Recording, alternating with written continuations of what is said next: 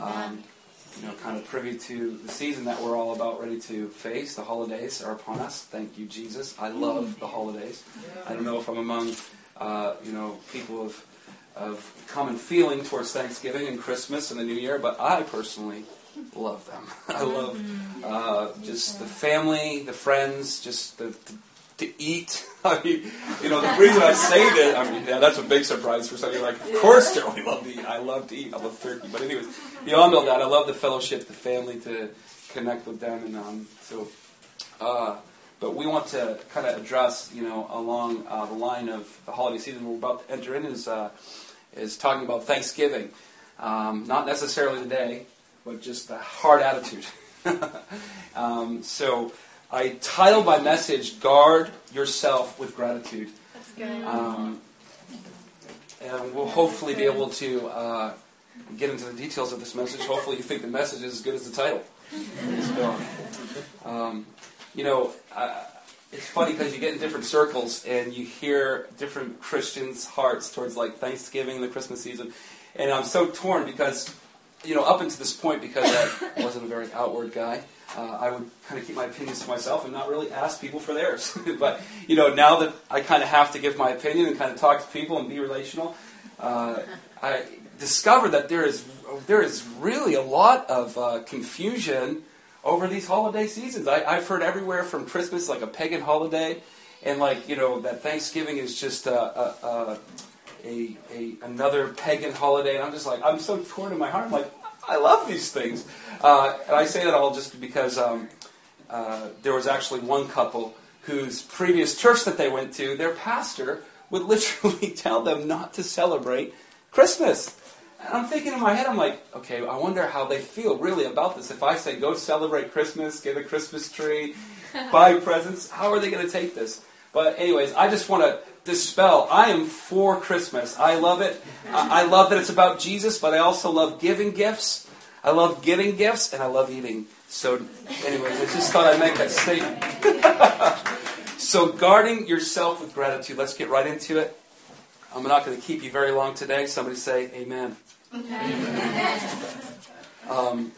The reason that I'm not going to keep you that long is because I'm just going to touch upon what the Lord has given me. I'm not going to add to it nor take away from it in order to fill some time and space. I hope we all understand it's important to have a correct biblical understanding of gratitude. Ultimately, being thankful. That's good. It's good. I titled the message because through my studies I saw a lot of I'm trying to look for the right word. I saw a lot of the word leaning to that actually gratitude and being thankful. It kind of protects us. It kind of wards off the enemy in many ways. Where I saw at different times people would use in the Bible songs of thanksgiving to kind of like ward off or confuse the enemies that they were going into battle for. So, I want to say this, that thankfulness or gratitude works as a safeguard. It protects us from things like being jaded, having a critical outlook of others, being unthankful, obviously the opposite parallel, being argumentative. We find that in scriptures. I mean, look at the children of Israel. And we won't get into that yet. I don't want to get a little bit ahead of myself. And accusatory. It does really the opposite of what the kingdom of God desires for His people to do. So we see this benefit, and the only way that we can see it as a benefit is if we have a correct understanding of its importance. And sometimes it's the simple things that we kind of look over. Where I don't know about you, but I'm looking more for like the mysteries of God. Lead me into the hidden things, the things that I haven't heard or seen before. But yet, in that pursuit, we kind of forget about the simple things. I know I can be accused of that. And I just want to stick to the simple things tonight. And it's important also to know that thankfulness is not determined by circumstances. I am guilty of being only grateful when circumstances are going accordingly the way that I think they should. And I am accused of being bitter and critical when things aren't going according as planned. And I just want to declare today that is not a right posture of heart, and there's no excuse, and we can find this in the Bible. Let's turn to Psalms 100 if we could.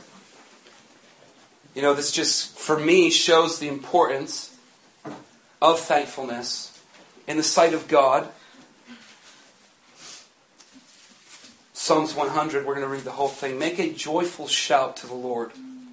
All you lands, serve the Lord with gladness. Love that in some translations it says, make a joyful shout to the Lord, all ye people. All ye lands. Hey, listen, everybody's included in this. It's not for this group of people. It's not for the happy go-getters. It's for the oppressed and the intercessors. That probably went over your head. Serve the Lord with gladness. And say, serve the Lord with mourning. He says, serve the Lord with gladness. Come before His presence with singing. Other translations say, come before His presence with praise. You study any of these words in the Hebrew or the Greek, and you will see a connection in the language of being thankful, being grateful. Know that the Lord, He is God. It is He who has made us, and not we ourselves. We are His people and the sheep of His pasture. This is what I want to focus in on. Enter, we've all heard this. Enter into His gates with what? Thanksgiving. And into His courts with praise. Be thankful to Him and bless His name. For the Lord is good. His mercy is everlasting. And His truth endures to all generation. Kind of gives us, a clear, I think, perspective of what the Lord kind of expects from us as we desire to get into His presence. The psalmist is very clear.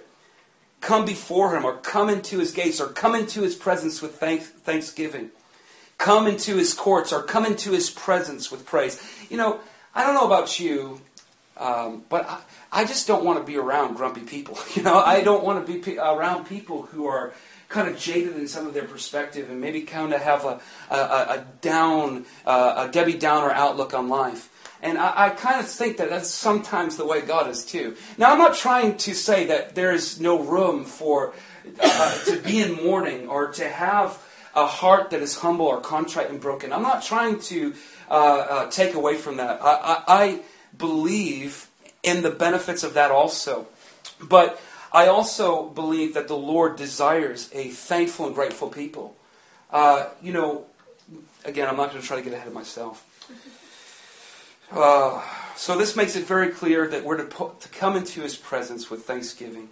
The Scripture exhorts us to do so regardless, again, just referencing what I said earlier, that our gratitude, our gratefulness, our thanksgiving is not determined by our circumstances. Let me give you a rather dramatic story. And I say dramatic because it's probably in light of some of our circumstances and our situations, we can't relate to it. Because this story is a story of obviously Jesus, a man who had suffered greatly at the end of His ministry. We all know the story in Matthew 26. Jesus, accepts the cup of suffering. He knows, and He's going to suffer a brutal death at the hand of religious people, even being sold out by His own homies. Quite dramatic. So, just a quick overview: the religious of Matthew 26. The religious people, they start organizing a plot to kill Jesus. That happens in 1 through 4. Mary anoints Jesus for His burial. That's 6 through 13. Judas agrees to betray Jesus, 14 through 16, all in Matthew 26. The Passover is prepared in 17 through 19. The Passover is celebrated in 20 through 25, Matthew 26. And the Lord's Supper is instituted, Matthew 26 through 29. I just want to focus on 26 through 29 of Matthew. Sorry, that's a lot of 26s. Let's just start right here in the verse of 26. And as they were eating, Jesus took bread and blessed and broke it, and gave it to his disciples and said, "Take, eat, this is my body." Then he took the cup and gave thanks and gave it to them, saying, "Drink from it, all of you, for this is my blood of the new covenant, which is shed for many for the remission of sin. And my point here is to see a man, already knowledgeable of what God is going to do, what God's going to lead him in. He knows that there's going to be a plot that's going to ultimately start the first fruits of this attempt. He knows that one of his dear disciples, of which he's walked with for many years, are going to betray him, sell him out. And all the meanwhile, he's sitting there with his brothers, he's sitting there with his friends, and he's breaking bread, but he's also giving thanks. Sometimes, I know I have, looked right over the give thanks portion of this scripture. And although it be very dramatic, but that should really show us just how petty some of our circumstances, it's not pity, sorry, how boring some of our circumstances are. If it's funny, if I got 50 things going for me that I am just grateful over, and, be it whatever, and I have one thing that's just like a sore spot. I don't know about you, but it can kind of set me in a tailspin. My wife feels it. My home feels it. Dad is not happy about something. Of course, I'm not beating anybody, but I'm stomping around, very ungrateful, and that's upon my lips. And often, even in the dramatic example of this story of Jesus giving thanks after the foreknowledge of everything that's going to happen, he's giving thanks, but he's not letting this circumstance kind of get him down in the sense where it's going to rob him from eating with his friends and giving thanks unto God. Again, I know the example is drastic, but it should highlight just how, in my mind, how weak I am as an individual, how fast I am, and how quick I am to being given over to murmuring and complaining about situations that really, honestly, don't even need my attention, But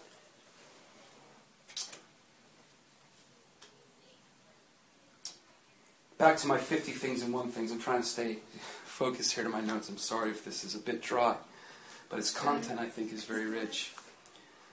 Again, back to just wanting to explain myself on the 50 things going wrong and maybe, the 50 things going right and the one thing going wrong. It's not a good thing that's how we act as people, that's how we conduct ourselves as the body of Christ. Don't we see that clearly kind of shown to us in the story of Israel? Here is something that shouldn't have took long at all. I'm talking about the journey that they went on for the 40 years that they went on. But all through this journey, you see this constant in and out, where Israel sees mighty manifestations of the powers and the wonders of God. But yet, in some instances, they aren't getting bread or they aren't getting water, and all of a sudden, they're starting to conspire plans and murmuring about Moses and Aaron and saying, "God, have you let us out here just to starve?" But yet, if you look at it, these people saw a sea open before them, a pillar of fire divide them between Pharaoh and his rage, and they walked through the sea unscathed to the other side to see the pillar of fire lift, Pharaoh's army come down into that sea and be swallowed up by that sea. I don't know what that would do for you, but I hope it would be enough for me to know that God, who separated a sea for me to walk through, then swallowed my enemies, could provide me bread or food or meat or drink. But yet we don't see that. But and even in our little ways, how much can that be said of us? Yeah. Again, back to the 50 things that are going good and the one thing that's not going right. I don't know. I look all through this kind of interaction between God and the children of Israel, and I see a very ungrateful, quick people to be given themselves to murmuring, complaining, conspiring against Moses, even to the point of almost getting to the promised land. Them having doubt. They don't believe the word of the Lord. They send spies in to view the landscape and tell them of what it's like. Is it a good land? Is it occupied by wars? The spies come back with a negative report, and they start getting fearful to the point where they're saying, listen, we need a new leader. It says this, we need a new leader that will lead us back to Egypt. That is amazing to me. And although I would like to think myself better than that, I kind of have to scratch my head and my little and pettiness, things that so, deter me this way. It's like a roller coaster sometimes. It's like, oh, bless the Lord, there's enough money in the bank. Things are going great. The church is growing. God, oh no, where is everybody? Why is the prayer meeting small? Why is there no money in the bank? Oh God, of course, I'm not shouting out anything like, Lord, I need somebody, I'm going to build another calf. I got to build another God. I got to follow someone. I'm not doing that, but still in my heart, I'm given to murmuring, complaining, being ungrateful. Can anybody relate to this? Absolutely. I think we can. But yet, here we are. We see the Son of God. And we don't need, we do need to put him on a pedestal.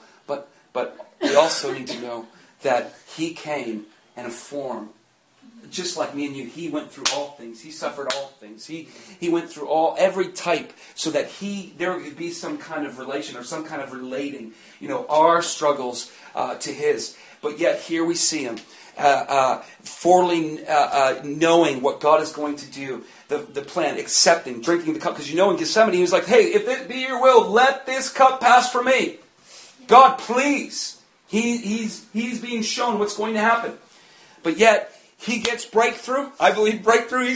Who knows what it was like. Although my mother-in-law just went there, and she said she wept in travail. She went to the Garden of Gethsemane, luckily before everything that's happening now in Israel. But she said she wept like a baby. It was so powerful. Probably the most powerful experience that she's had with God. I don't know why I share that. But so he knows, he has insight to what's going to happen. But he's grateful. He's giving thanks. He's found breaking bread. He knows one of his boys are going to betray him, but yet he's thankful. He's steadfast. And he's giving thanks. He's breaking bread. I don't know if I could do that. I don't know if I possess that. But I do know that God wants to bring me to that place. He wants to bring us to that place, guys. Yeah. There is a power in being thankful, even when circumstances don't line up. That's why when we come into an environment like this and we're singing, what's that? The enemy's been defeated. We're going through it. You see like this thing just start to lift and people start raising their hands. I see it in you. We'll go from this really slow song, whatever good song, but it's slow and everybody's kind of like this. And you see some of the lowliness. I've been there. And then all of a sudden we get into this kind of thankful song, the song of praise, and everybody's yes, yes. Because there's just something about being thankful. Regardless of what you came through these doors with. Regardless of the pressure that you face day in and out. It is little. It is little. And there's far much more to be grateful for than there is to be ungrateful for. Amen? I know, listen. I know that it's in none of our hearts to be ungrateful, to be unthankful. But you know what? That's not enough. The true test is when we're actually offered an opportunity to either be ungrateful or grateful. Case in point, driving in this morning. This evening. It's not this morning, but it's big. Traffic is bumper to bumper on Sterl Drive. It's 3:30. Not so good. Here's a guy who's trying to run the meeting, late for the meeting. And of course, I'm in my car, and I'm like, great, best beat, come on. And I'm starting to beep, beep, come on, get out of the way. Are you crazy? Runner's trying to get by. She has the walk sign, but I'm like, oh no, sister, I'm late. Bethany's like, pray, honey, pray. No, we just prayed for the half an hour it took to get to Sterling Drive.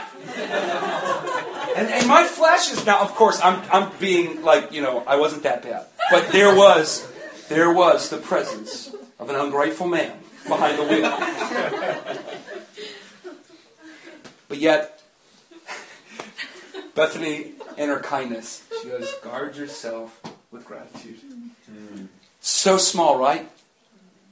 But it hit my heart. It hit my heart. I said, okay, 3:45, traffic's not moving. Start to pray. I'm starting just to start to replace some of that and letting people go before me. Blessed be the name of the Lord. I'm not going to run over you. I'm not going to run over you. But do you know what I mean? Another example. I highly dislike meeting in this house. I thoroughly dislike meeting in this house. And almost every Sunday evening when I come in here, I'm like, I love the house, don't get me wrong. But I come in here, I'm like, Lord, really? With our experience that we had when we wanted to purchase our start to rent that building down in Harvard Square, just the letdown of not being able to go forward with what we thought was kind of a bulletproof plan. And then having to come here again Sunday, knowing that we can't serve people exactly the way that we desire. But nevertheless, you kind of just got to step up of the challenge and be grateful when we think of people who can't even meet publicly to worship the Lord. It's live, and it's where are we going with all this? Where's the church going with really the what's important and what's not? Of course, listen, I don't say that. We're making every effort we can. I got a couple calls into some motels. We're hoping they break open. But nevertheless, what will I be? What will be my response now as I walk in here again Sunday? Yeah. Well, I'm thankful that we have a place to worship. I'm thankful, even though crowded sometimes, that we have a place to glorify God, to speak openly about our faith, to preach the truth. That's what it's all about. When you find yourself up against the small, petty things in life, what is the response of your heart? And there doesn't have to be really an outward manifestation of that ugliness that may be in there. But does God not know the intent of the heart? Does He not know? Oh, I'm not trying to get religious. I'm not trying to say the watchful eyes of the Lord are upon you. You better. But really, is that not the truth? They are. Yeah. And it's in these little things that God is trying to force the image of Christ on the inside of us. Come on, Christ, back to the story. Betrayed. He knows what's going on, but He gives thanks and He fellowships and eats with His friends. I love it. I love it. Can anybody say amen? Amen.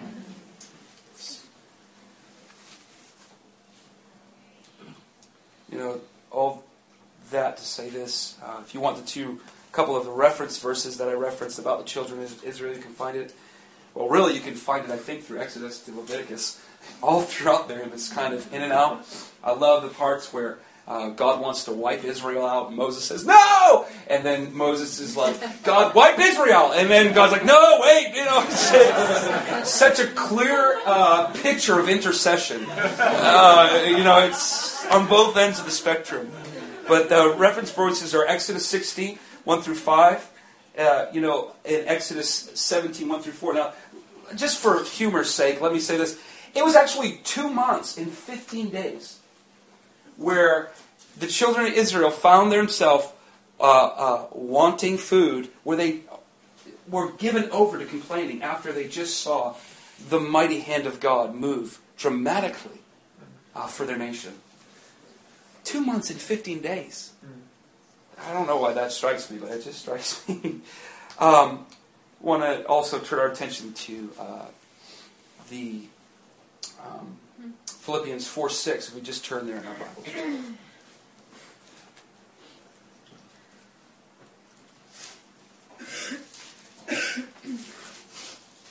When I think about this whole message, this is what I kind of conclude with. In regards to God's opinion and God's feeling over the matter. Rejoice in the Lord always. Again I say rejoice. Let your gentleness be known to all men. The Lord is at hand. Be anxious for nothing. You know, stopping right there, just putting the brakes on. Anxious. Does that not speak to our emotions? And when you see the storyline of the children of Israel in this 40-year journey, you see nothing but emotions. You see nothing but anxious people trying to have their needs fulfilled and gratified quickly. All the meanwhile, not trusting God, even after seeing His hand move in a dramatic way. Be anxious for nothing, but in everything. Somebody say everything. By prayer and supplication. With thanksgiving. Let your requests be known to God. There is a loose animal that the Lord's looking to tame, and that's our nervous system.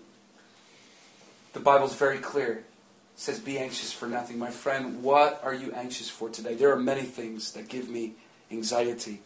There are many things in my life that I'm anxious over. But you know what I've come to find out throughout the years? It's a matter of trust.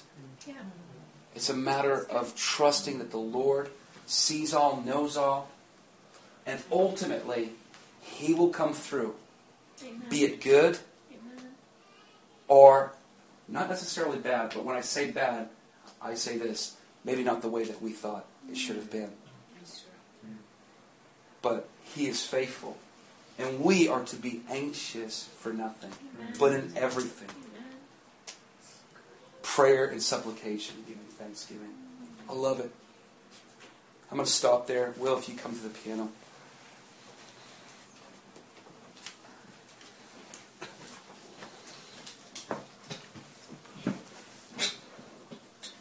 I'm not trying to be the 30-minute preacher, but I'm going to conclude here.